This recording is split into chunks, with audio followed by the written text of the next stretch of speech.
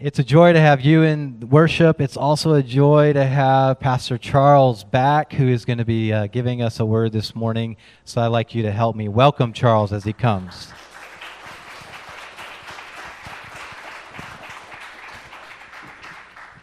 Morning, everyone. Good to see you. It's been a while. Sorry, it's been a tough summer for me. I've had some hard back problems involving a bum disc that keeps getting torn. My orthopedic doctor has a good plan. We're looking for a surgeon to execute the plan. In the meanwhile, while I can preach and be here, I'll try to be here. And then we will see if I can get to a permanently better place, which I am very hopeful about. So hopefully we'll get there. In the meanwhile, it is great to see you. I am back. Should be okay. Let's see what happens. Anyway, welcome to the river. We're studying a new sermon series called Life of Worth.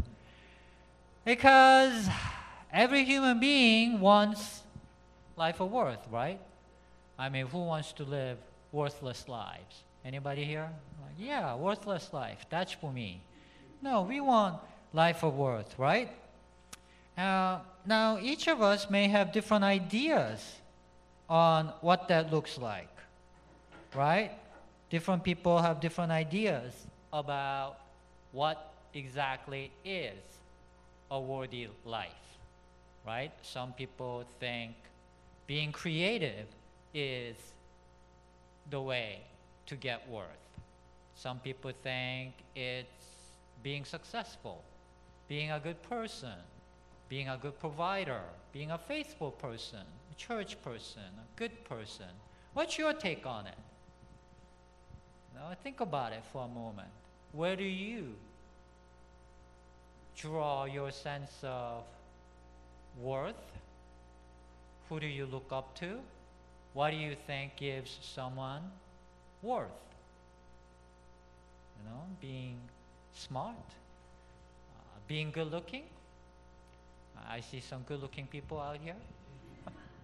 You know, where is it?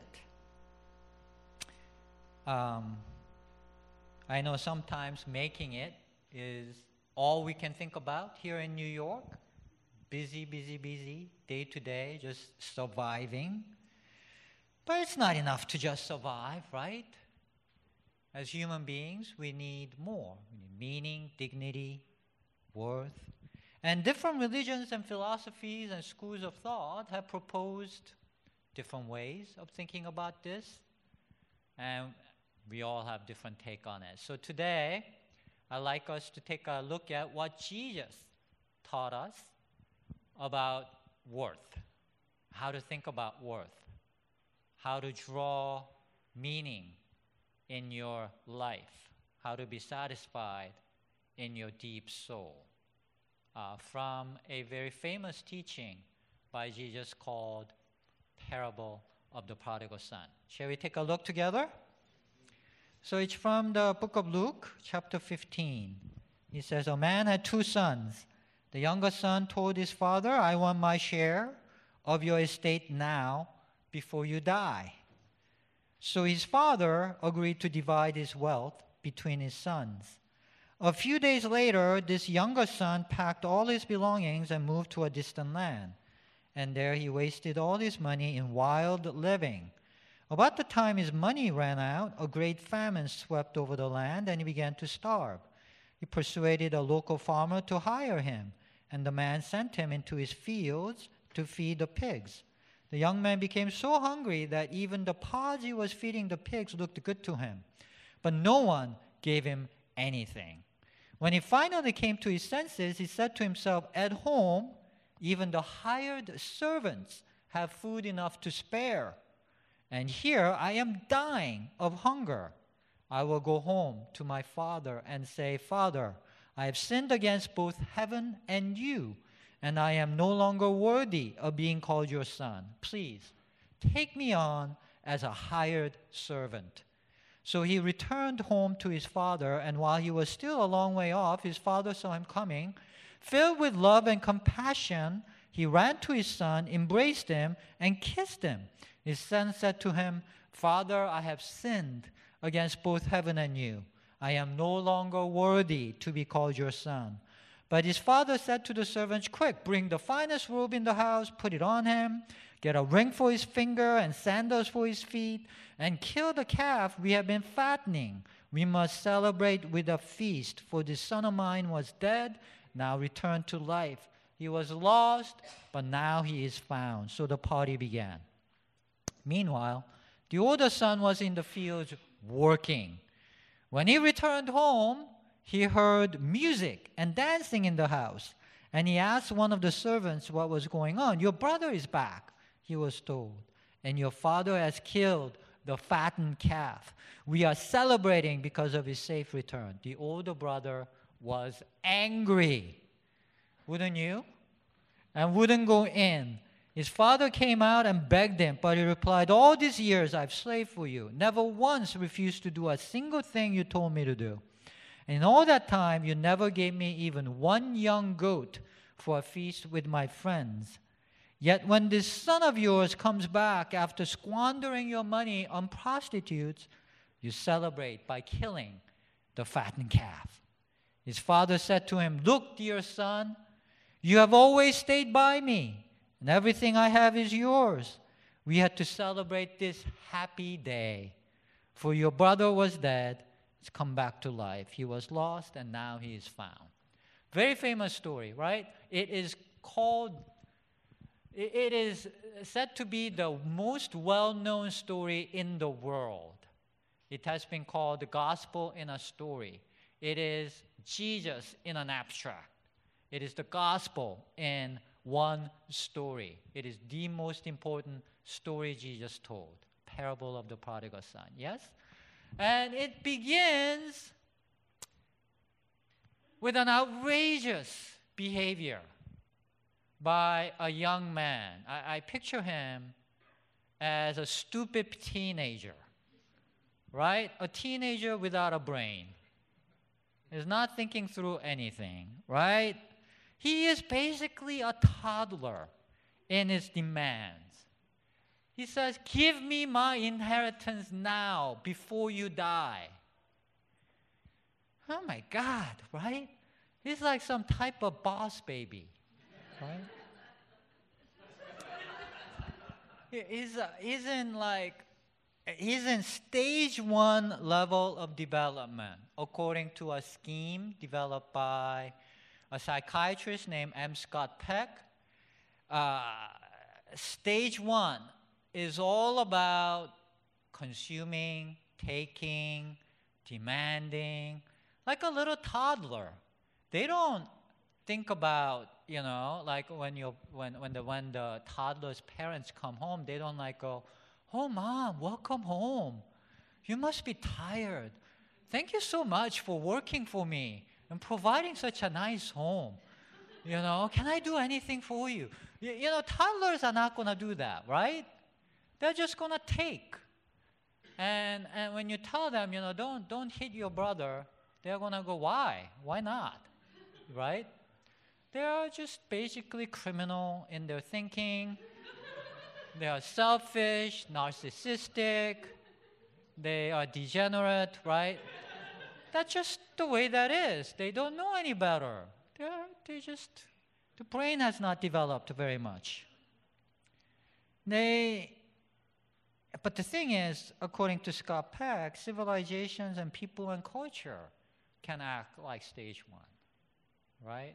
There are criminal, degenerate parts of this world today where anything goes, and people are just all about taking, being powerful, becoming wealthy, dominating. I think of Trump and I think that's stage 1, right? Just all about dominating, demanding, all about him, right? You can be stuck in that way. And they use people like objects. They don't care about people. Look at this young man. To him, his father is just a source of money, right? The younger son told his father, "I want my share of your estate now, before you die." I mean, just think for a moment what that means, right? He's saying to his father, I can't wait for you to die. Would you die already? I want my money now. I mean, how hurtful that must be to the father. He just thinks of his father as just a tool, an object. And it's not just his father. It's people in general, right? He sees all people in general this way. He squanders his money on prostitutes. He sees people as just objects to be used for his pleasure. You just buy them off, right? Just use them. That's stage one. The problem with that is that it cheapens you too. If you think of all people as just objects to be used for your pleasure, they exist for you, they're just tools, then you become an object too. If all human beings are just objects, then you are an object as well. And at that point, there is no inherent worth to anything. There is no meaning to anything in this world when everyone is just a tool, when everything is just chemicals, and everything exists for your aggrandizement. It's all about what you can get out of this life in this short life we have. Nothing is meaningful then, right? It's just all about what you can take. Where's meaning in that? Where is worth in that? There is no worth in anything, in any activity. There's no meaning. It's all just chemicals, eating each other. That just leads to cynical emptiness. So that's why it's instructive that the story tells us the young man ends up starving. As he began to starve, he persuaded a local farmer to hire him. The man sent him into his fields to feed the pigs. The young man became so hungry that even the pods he was feeding the pigs looked good to him, but no one gave him anything. So he treated people like objects, and now he's being treated like a worthless object. No one gives him anything. He's worth less than a pig, right? So the point in this story has a bigger lesson than just, the obvious, don't waste your money in wild living. Be prudent. That's one obvious lesson from this, but that can't be all that is, because not all young men who strike out with big inheritance ends up starving, right? I mean, I mentioned Trump. He was a young man, was given a lot of inheritance, and he did pretty well for himself, wouldn't you say? He didn't end up starving. He's a billionaire. He did live a wild living, with prostitutes and all kinds of stuff. It's well known. But he's doing very well in terms of money and wealth and power. So the lesson cannot be, if you live a degenerate life, your life is going to just become a failure and you're going to end up starving. That can't be the lesson. That's not what happens in this world. The bigger lesson here is that you will starve spiritually. You will starve for worth and meaning and satisfaction in your heart that goes deeper than just what you are having for dinner tonight. You will always end up starving in those terms, those deeper, universal human needs, if you think of all people as just objects and you are just stage one narcissist. I mean, does Trump strike you as a happy person? He's very angry all the time, it seems to me. Not very satisfied in that inner spiritual depth. You end up starving. This is well known from ancient times, from pretty much every civilization, culture, religion, philosophies. This is very well-known lesson. So in response, in churches like this, what you usually hear is, don't be like that. Don't be a narcissist, observed stage one. Be a good person, right? Serve people. Better yet, serve God. Follow the rules in the Bible. Be a good person. That's what you would normally expect to hear from churches like this. And I would agree it is better than stage 1. This is called stage 2 according to M. Scott Peck. Churches, along with the military, are preeminent stage 2 institutions. But the surprise message and lesson from this story of Jesus is that stage 2 will also leave you spiritually starving for worth. That doesn't work either. You see, in this story, the older son represents stage 2, don't you think? He's a good guy. He follows the rules. He works faithfully. He does good work. He puts his dad down and does what he's told. Right? He's the perfect model of a servant of God. Perfect servant of God. He's been serving the Father faithfully all his life.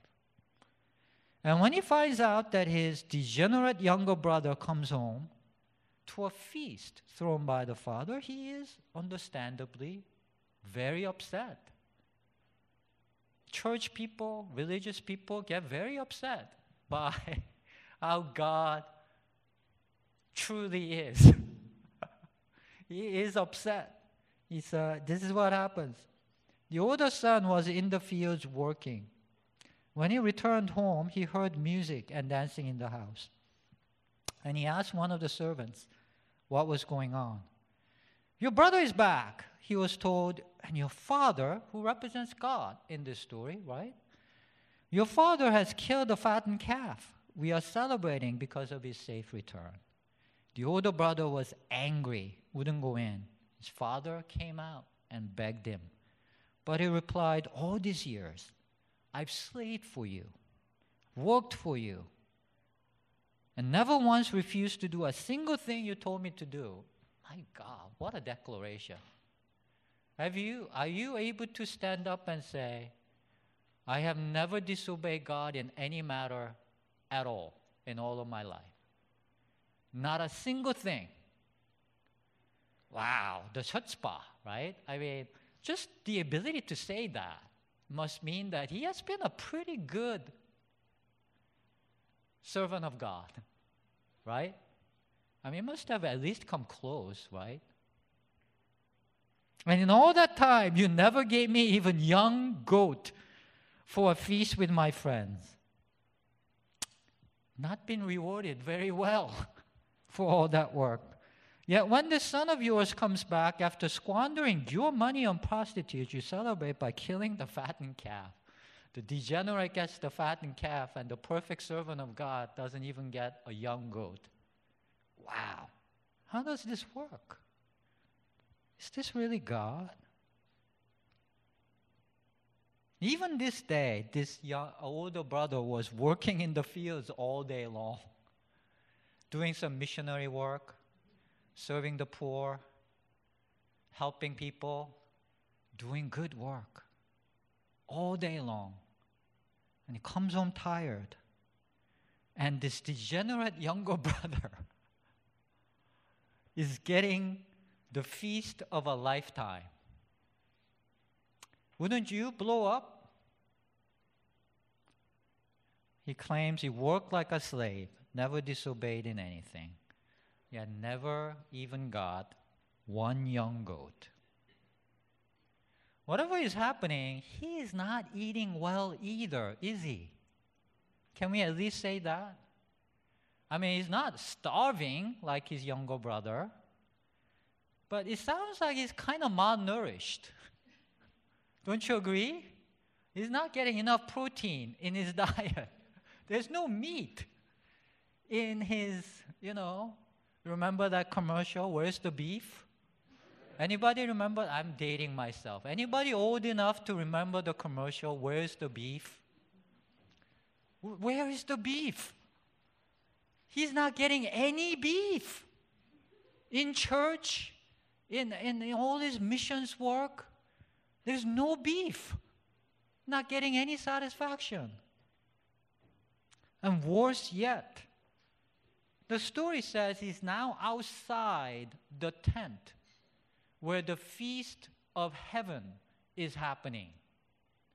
Right? That's what this represents. This feast, heavenly feast of God is happening. His younger brother is in there, but this perfect servant of God is outside the tent, not getting it. He's not even in heaven. Wow. In a way, he's even worse off. Right? Ultimately, he's not even getting into heaven. That's a pretty bad fate. Work for God all your life and don't even get to go to heaven. Just think about that for a moment. What a terrible fate that is. That can happen. In fact, Jesus says that is what happens. It should sober you up. Especially for those of us like me who have tried to work for God all my life. I really have probably worked for God, a lot. I could be found outside heaven if I end up with this mentality. That's the warning from the passage. These two sons, stage 1 and stage 2, neither works. Neither works. The father, representing God, is different from both the degenerate and the religious. Yes? That's very clear. And I believe the difference between the Father God and his two sons, representing the world and how the world goes about things, is all about where your worth comes from. Look at what the younger son says upon his return. Father, I have sinned against both heaven and you. I am no longer worthy of being called your son. He feels that his worth is gone. He's worthless now. He's not worthy of being the son of the Father, right? Because of his behavior. It's conditional upon how he behaves. That's how he thinks. That's how the world treated him. He's in a pig pen. Nobody even gives him anything. He's worthless.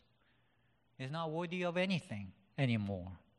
And the older brother agrees, right? The older brother sees his younger brother in those terms. That to him, the older brother, the worth comes from working hard for God, being a good person, being faithful. See, that's why he says, all these years I've slaved for you. Never once refused to do a single thing you told me to do. That's the center of his life. That's what he felt the worth of a human being comes from. So he gave himself to these values. And you and I, we are all giving our lives to our values in some ways. To what we think makes ourselves worthy, worth living, we are giving our lives to that. We're all doing it in some ways because we think worth comes from this or that or that. And we go after it. But in all that time, he never got a young goat for a feast. He's been starving. Yet when this son of yours comes back after squandering your money on prostitutes, you celebrate by killing the fattened calf. To the older brother, the fattened calf should be given to the hard-working, good servant of God. It's contingent, it's conditional upon your behavior. The degenerate younger brother does not deserve such a feast. Look at what he calls his brother. This son of yours. Did you notice that? It's his brother, but he calls him this son of yours. He may be your son, and you may still see him as a son, but he's not my brother. He's no longer worthy to be called my brother because of his behavior. Right? And look at how the father responds. Look, dear son, you have always stayed by me. Everything I have is yours. We had to celebrate this happy day. For your brother was dead and has come back to life. He was lost, but is now found. It's sort of pointed. the older brother says, "This son of yours," and the father responds by saying, "Your brother." What do you think is going on there, right? There's a difference in mentality. Lost brother is still a brother. Dead brother is still a brother. It's not a matter of no longer my son. You see that? The difference is dead or alive, not no more my brother. So to our God and to Christ, nothing can lead to no longer worthy of being called the son or daughter of God. Amen? Nothing. That's the heart of the gospel. That's what makes one Christian to believe it. Do you believe this? If you believe this, then you are Christian. That's the Christian message. Christ died for us before we did or believed anything, the Bible tells us, while we were still degenerate sinners. The way that God sees us is different from the way that we see ourselves or each other. This heart of the Father is captured by the Greek word agape, unconditional love. That word agape is the most important word in Christian faith. It is the greatest commandment, agape God and agape your neighbor as yourself. It is what makes one a Christian, and it is not well understood. Agape love, says Anders Nygren, a Swedish theologian, is unmotivated in the sense that it is not contingent on any value or worth in the object of love. It is spontaneous and heedless, for it does not determine beforehand whether love will be effective or appropriate in any particular case. There's a very interesting thought there, that this love of God, agape love, is not contingent upon your worth. Your worth is conferred upon you by God's heart. It's not about how worthy you are. It's about how God sees you as worthy. And worth comes from the beholder of the beauty. You know? Does that make sense to you? Like diamond is just a rock. Why is it worth so much? It's because we say it's worth so much. It's like that. God calls you worthy, and that's what makes you worthy, and that's all there is to it. It's not contingent upon you and how well you are behaving and how much you're working for God or whatever. If we can really take this into our hearts and live from that place of faith, it will truly anchor you through the ups and downs of life. Because it's so easy to go up and down in our lives, isn't it? It's so easy to think I'm worthless. It's so easy to think I'm a failure. It's so easy to go down into the depths of the valley. But if you have faith, nothing can affect you in those terms. You will always have meaning and worth. That is the power of God and the wisdom of God and the saving grace of the Christian faith. Amen? That is the feast of God, the feast of heaven. You will not starve in your heart for worth and meaning once you take this in. That's why gospel is worth it. That's why Christian faith is worth believing. So as we draw to conclusion, let me offer you a couple of practical suggestions. First, make it your mission to fight for people who are treated worthless for being who they are. That happens all the time, everywhere. People get treated like they're worthless, like this young man who finds himself in a pig pen. You know what I mean? This world looks at different people at different times and treats people like they're worthless. Like 200 years ago, in this country, dark-skinned people were treated like worthless, kept in slavery. they were treated as less than human. Don't you agree? In this country, just for being who they are, right? Christian church at that time was split on the issue of slavery, and in fact, the majority sided with the South. The Southern Baptist denomination, which is the largest denomination today, was founded to defend the slavery because people believed the Bible supported slavery because of some passages in the Bible which does appear to support slavery. So that's what people thought. That came from the older son mentality. This idea or this mentality that rules in the Bible are to be followed over anything else. It took priority over the message of the cross. Just because of some passages in the Bible, that took priority over the message of the cross, that all human beings have infinite worth, equivalent to the worth of life of God incarnate. Isn't that the message of the cross? But dark-skinned people didn't have any worth because the Bible seemed to suggest so. That's the older son mentality. Don't you agree? And I don't understand why Christians don't try to learn from that and repent of it more properly.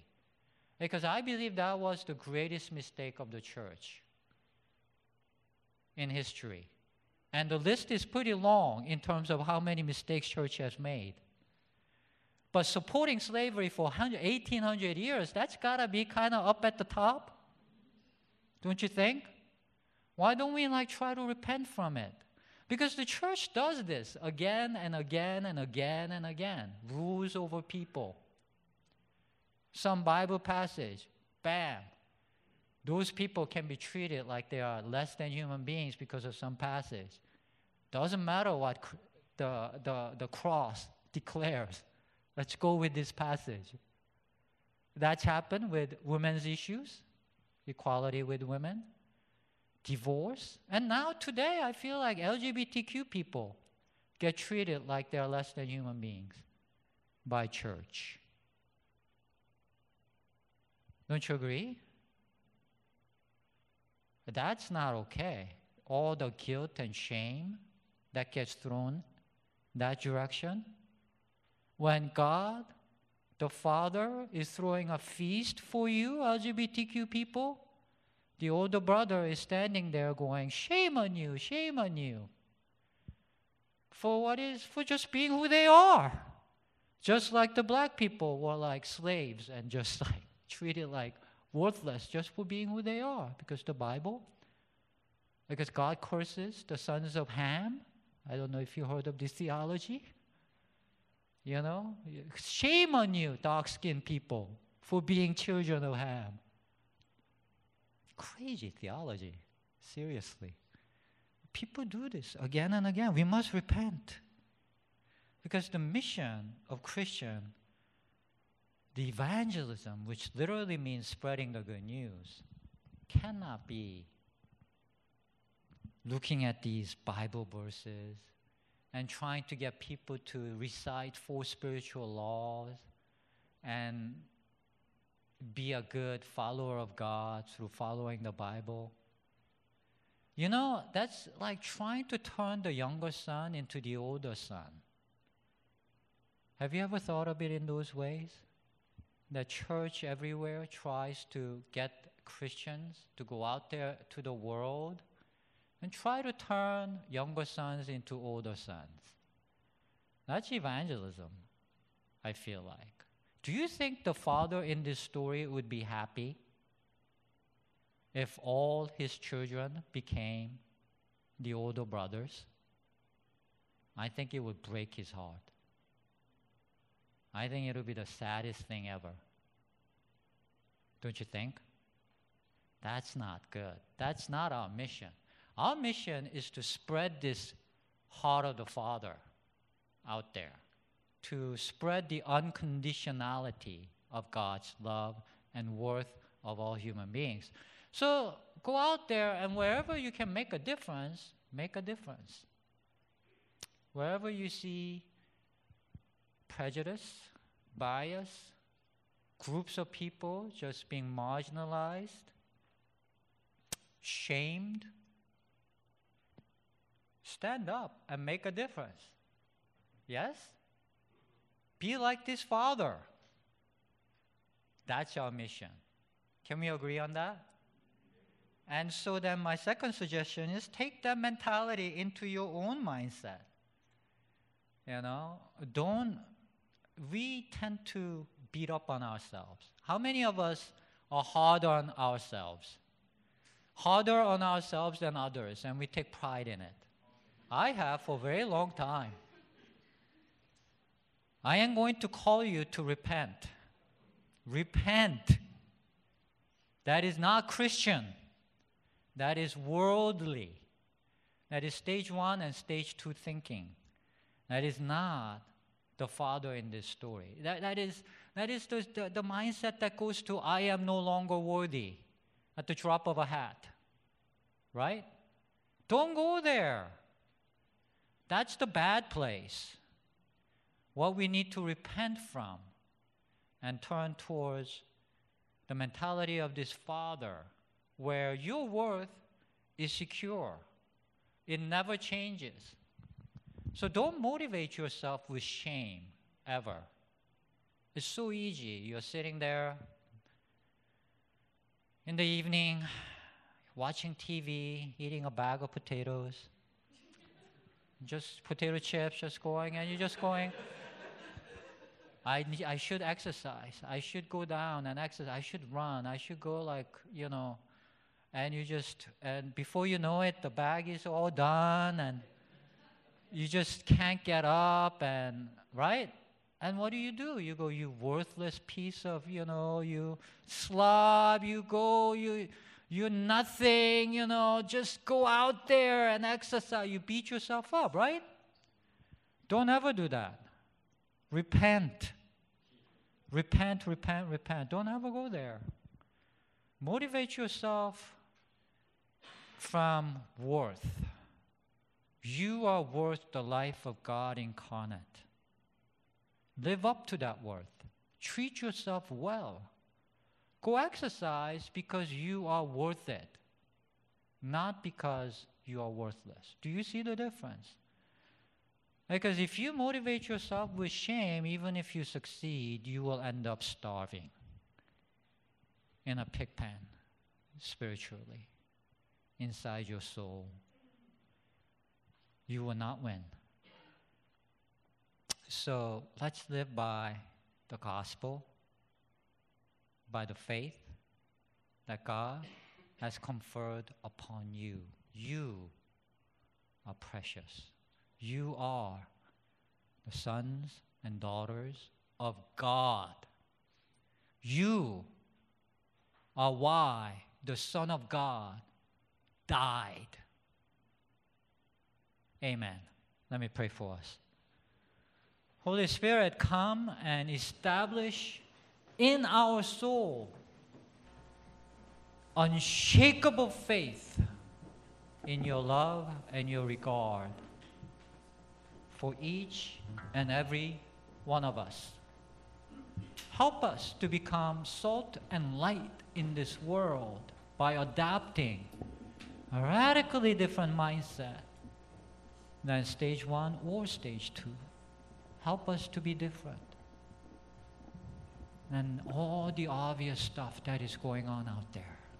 Help us, oh God, to live by Christ, live by faith, live from a place of worth that you, oh God, has given to us. In Christ's name, amen.